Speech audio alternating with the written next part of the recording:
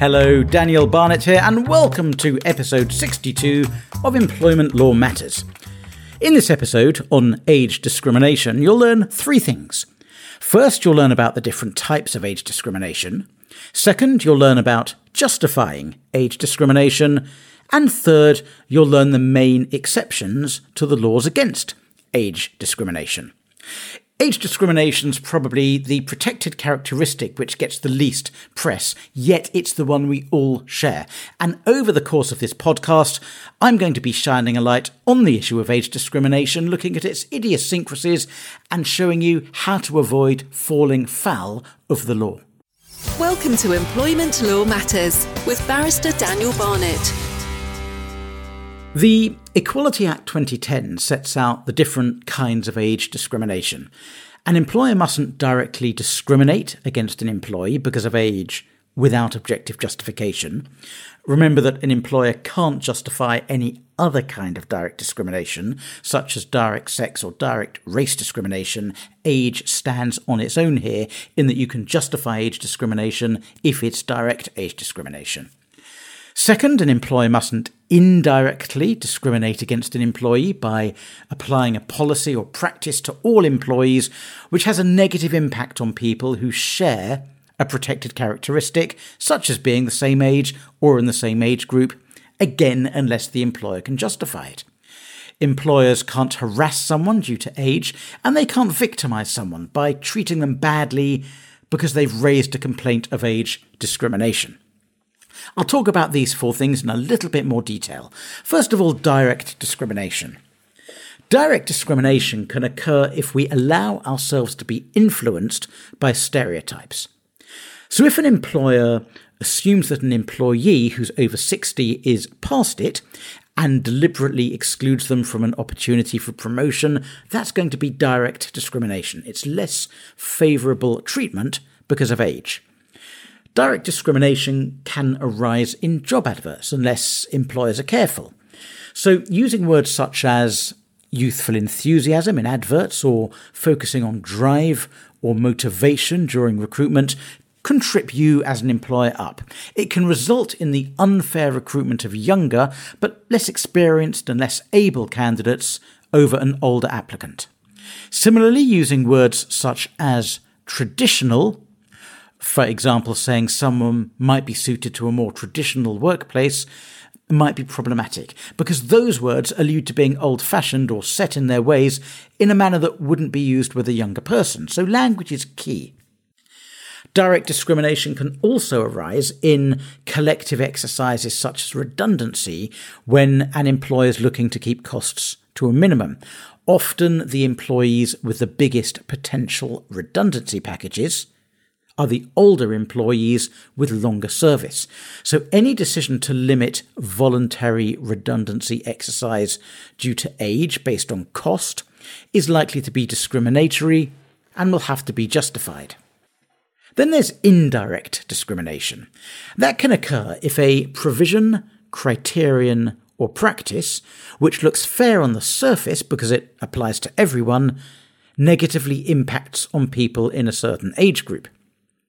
So if an employer requires a certain number of GCSEs without accepting equivalent qualifications, that might indirectly discriminate against older applicants who took exams before 1988. Confession time, I took O-levels.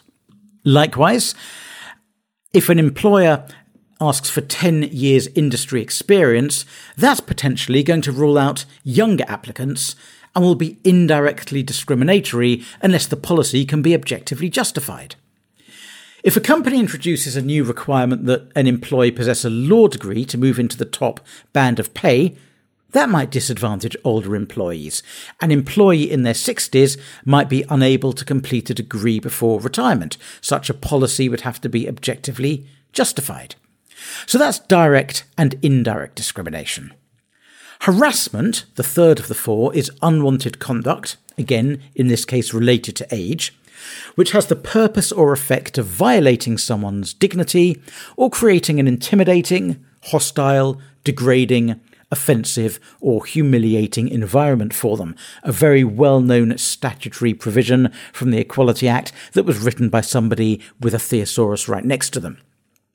If an employer tells an older employee with years of experience in their field, including recent experience, that they're out of touch or that the employer needs new blood, that's likely to be harassment. It's conduct that has the purpose or effect of violating someone's dignity or creating an intimidating, hostile, degrading, blah, blah, blah. Telling ageist jokes, even if they're not aimed at any individual, might also be harassment. Victimization, the fourth, is where an employee is treated badly because they've raised allegations of discrimination, brought a discrimination claim, or given evidence in relation to somebody else's, or indeed their own, discrimination claim. If an employee raises allegations of age discrimination with her manager, and her manager then refuses to put her forward for promotion as a result, that's likely to be victimization.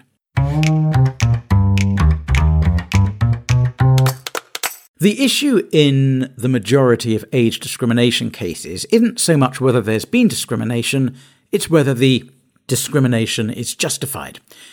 And to objectively justify any kind of unlawful discrimination, you've got to show as an employer that your action was a proportionate way of achieving a legitimate business aim.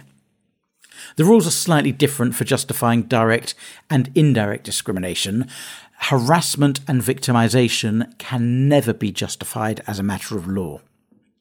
Let's look at direct discrimination first. For direct age discrimination, the legitimate aim's got to be a social policy reason, a big reason, or have some sort of public interest benefit. So your private interests as the employer aren't enough. The Court of Justice of the European Union's identified two such social policy aims. The first is intergenerational fairness, and the second is dignity. So in a case called Selden against Clarkson, Wright and Jakes, the employer, which was a well-known firm of solicitors, operated a compulsory policy where employees and indeed partners had to retire at the age of 65. The retirement policy facilitated staff retention by providing a career path for younger solicitors. It also allowed workforce planning, knowledge of when people would retire, so the solicitor's firm could plan for their replacements. Now, this contributed, held the European Court of Justice, to the social policy aim of sharing jobs fairly between the generations, intergenerational fairness. The compulsory retirement policy also limited the need to performance manage older employees out of the business, which related to the social policy of maintaining employee dignity. For indirect discrimination, there doesn't have to be a big picture social policy aspect to the business aim. There's got to be a real business need for the policy or practice, and what you do as employer has to be a proportionate way of achieving that need. It's also important there are no ways of achieving that same aim that aren't discriminatory. Now, costs alone, it is said by the Court of Appeal, can never amount to objective justification for indirect discrimination, but cost can be considered when combined with any other reason. This is often called a costs plus rule, and you'll often see barristers and judges scrabbling around for a reason to add that something to cost. So while the cost of having a particular rule won't be enough, the cost of having that rule plus some teeny little extra reason such as administrative ease or being nice or pretty much anything can be enough. Let's finish off this episode by looking at the exceptions to the rule prohibiting age discrimination. The Equality Act 2010 sets out the exceptions to the rules on age discrimination on top of the general exceptions which span protected characteristics such as occupational requirement and positive action. So what are they? They're national minimum wage. I'm just talking about the main ones here. There are lots, but I'm dealing with the big ones. National minimum wage, service-related benefits and pay scales, redundancy pay, and retirement. Let's start with the national minimum wage. The most obvious legal exception to age discrimination is the national minimum wage because that allows different pay for different categories of worker based on their age. There's a specific exception for the national minimum wage in the Equality Act 2010. The second of the 4 exceptions I want to talk about is service-related benefits and pay scales. Employers can use service-related benefits which could otherwise indirectly discriminate against younger workers who haven't been employed long enough to qualify for them. These benefits include extra holiday linked to length of service and incremental pay scales.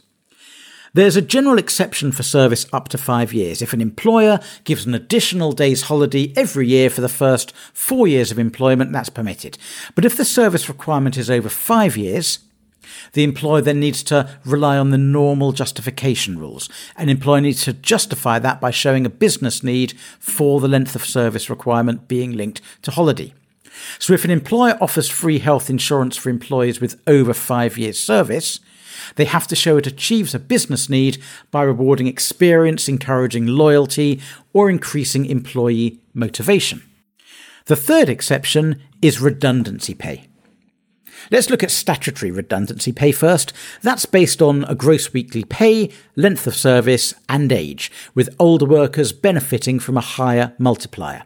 So employees under 22 years old receive half a week's pay per year of service. Those aged between 22 and 40 get 1 week's pay per year of service, and those over 41 receive a week and a half's pay per year of service, of course subject to a statutory cap, which at the time of recording this in August 2020 is currently £538. An employer can offer enhanced contractual packages provided they base their scheme on the statutory redundancy format, including using the same age brackets. So you can be more generous, for example, by disapplying the statutory cap on weekly pay. You can be more generous by multiplying the amount allowed for each year of service by a factor of more than 1, or multiplying the overall amount by a factor of more than 1. Any other kind of enhanced scheme, though, which doesn't mirror, in terms of the age bands, the statutory scheme, doesn't get an automatic tick. You'd need to objectively justify it. And fourth, but perhaps most importantly, retirement. Retirement is by its very nature the absolute epitome of age discrimination. We are ending your employment because you've hit the age of whatever the retirement age is. Up until, I forget the exact year, it was when I started practice, I think it was the mid-2000s, an employer could just dismiss anybody due to retirement at the compulsory retirement age of 65. In the mid-2000s, a ridiculously complex procedure came in called the right to request working beyond retirement. And if the employee wrote certain letters and looked a certain way and clapped their hands a certain number of times, they could write a letter saying, please think about keeping me for a bit longer, and the employer could say yes or no. As long as they jumped through certain hoops, they were pretty much free to say no. Since 2011, the retirement age, the compulsory or national retirement age, has been abolished, and requiring an employee to retire at a certain age is direct discrimination unless it can be objectively justified. So an employer's got to be able to justify any compulsory retirement age by showing it's a proportionate way of achieving a legitimate business aim. Remember, as I said just before, that direct discrimination can only be justified for social policy or public interest aims. That was the case of Selden, and that showed how intergenerational fairness and dignity can be social policy reasons justifying a directly discriminatory retirement age, but each employer's got to justify its own scheme based on its own business situation and its own requirements. So an employment tribunal, if you have a compulsory retirement age, will look at why that compulsory retirement age is necessary and appropriate. It's harder and harder to win that argument nowadays. A tribunal thinks about whether you could have used a less discriminatory method to achieve your aims, such as fitness, if it's a physically demanding job, or competency tests, for example. They'll look at whether the compulsory retirement age goes on to achieve the business aim in practice, and they weigh up the effect of the legitimate aim against its discriminatory impact. The recent Employment Tribunal case of Ewart and University of Oxford highlighted the danger that an employer faces when having a compulsory retirement. In that case, the employee was made to retire at 67 because of the University of Oxford's compulsory retirement policy. The university said there were legitimate business aims for the policy, including, guess what, intergenerational fairness and career progression for junior staff, facilitating succession planning, and promoting equality and diversity, on the basis that recent recruits were a more diverse group than the existing cohort, in particular the older employees. Now, the employee, Ewart, brought claims for unfair dismissal and direct age discrimination. Now, the Employment Tribunal agreed the aims were legitimate, the aims of succession planning, promoting equality and diversity, intergenerational fairness, etc. But the tribunal said that the means of achieving those aims weren't proportionate when weighed up against the discriminatory impact of the compulsory retirement policy. The policy only created 2% to 4% more vacancies than would otherwise have existed, which was trivial in comparison to the discriminatory effect of the compulsory retirement policy. In relation to facilitating career progression, senior posts were actually often filled externally, and there was no plan in place for junior career progression as a matter of reality. And when looking at the diversity point, the evidence showed the retirement policy contributed little overall to the university's efforts to diversify. Now, employment tribunal decisions aren't binding on other courts. This is all too clear for this employer. A previous employment tribunal found their retirement policy wasn't justified. But the case for everybody shows that it's not enough to have legitimate business aims. You've got to be able to show those aims have enough effect on the ground to justify any discriminatory impact on employees. Again, it is very difficult to succeed in having a compulsory retirement age nowadays. So as an employer, think about whether compulsory retirement is necessary in your business. It's worth considering other methods to assess whether employees are fit to continue in work, such as fitness or competency tests. There's always more than one way to skin a cat, and as an employer, you've got to find the method least likely to draw blood. Thanks so much for listening. I hope you enjoyed this episode of Employment Law Matters. Now, I just want to tell you a little bit about a course that I'm putting on at the moment. About 3 years ago, back in 2017, I organised and led a closed-door conference on how to market and boost your employment law business. So within a small room, a team of myself and 3 world-class business speakers taught about 100 people about doubling their fee earning in 2 years. A few weeks later, I gave people access to the recordings of the course for £597 plus VAT. We allowed people to order it for 10 days and then I took it away. And at the time, I said I was taking it away forever. But I've decided the current economic situation is so exceptional, I'm bringing it back. Not only that, I'm slashing the price to make it a no-brainer for you. You can check out the detail now at bit.ly/Employment Law 2020. Let me tell you a little about it. There's 8 modules. Module 1 is presented by me. It's on how to grow your business by 100% in 2 years, part 1. And I cover the mathematical formula for growing your business by 100% in 2 years, the holy grail of marketing. I talk about why clients aren't created equal, and I talk about using the 80-20 principle to build your business. That's the theory bit. The 7 other modules are far more practical. Module 2 is presented by Rob Brown, the UK's leading trainer on networking.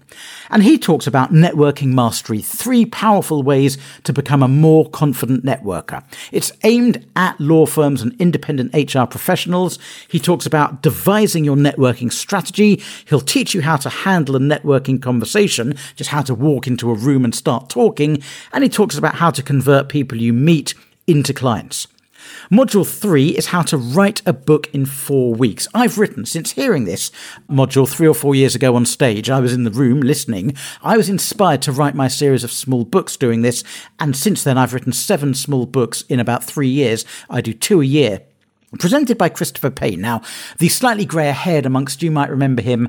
You won't remember the name, but you might remember something called the Effort-Free Lifestyle System, which was a huge thing in the 1990s. It was in all the newspapers. You sent off some money and got a correspondence course in return, because that's how it worked in the 90s. He was the man behind it. He earned millions from it, and he's condensed his knowledge down in how to generate money from creating copy and a book.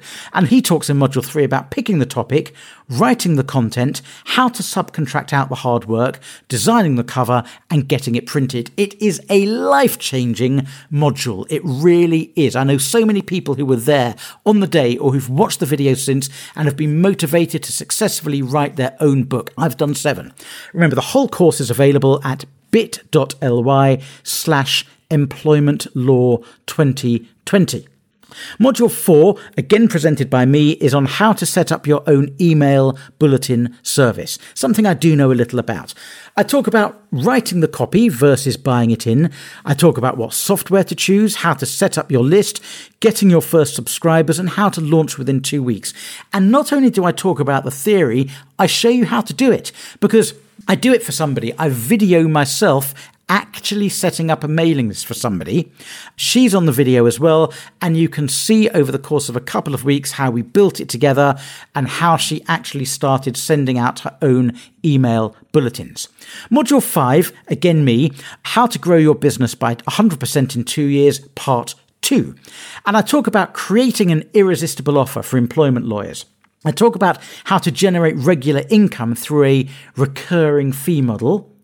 I give you 5 ideas for employment law products you can create and sell. I've actually done one of them since, and it worked phenomenally well. I talk about offering bulletproof guarantees, and I talk about how you can put your prices up and still keep your clients. So that's Module 5. Remember, if you're interested, bit.ly/employmentlaw2020. Module 6, we're back to Rob Brown, the UK's leading networking consultant, is on abundant referrals, how to get your network to sell you and refer you. And Rob Brown discusses how to inspire your network to introduce you to their contacts.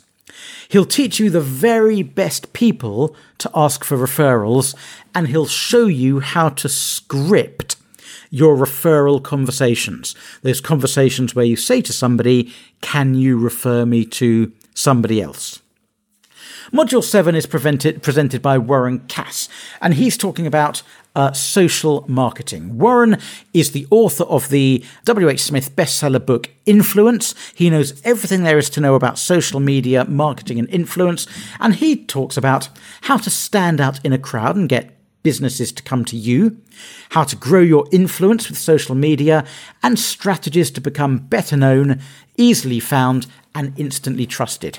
And Module 8 is the recording of a live Q&A that I did a few weeks after this course was presented live with Chris Payne. He's the man behind the Effort-Free Lifestyle System who did Module 3 on writing a book in 4 weeks, where Christopher Payne and I answer a ton of questions that are asked by people who were on the course and also people who purchased access in the couple of weeks or the 10 days it was available for directly afterwards. bit.ly/employmentlaw2020, all one word. Thank you so much for listening. If you've enjoyed this podcast, please do subscribe and leave a review on the podcast store or wherever you listen to your podcasts. Subscribe either at danielbarnett.co.uk/podcast or go to your favourite podcast player and hit the subscribe button. Thank you so much for listening. I'm Daniel Barnett from Outer Temple Chambers. Bye-bye. Any information on this podcast is for general guidance only. Always seek legal advice. Please see full terms at www.danielbarnett.co.uk/podcast terms.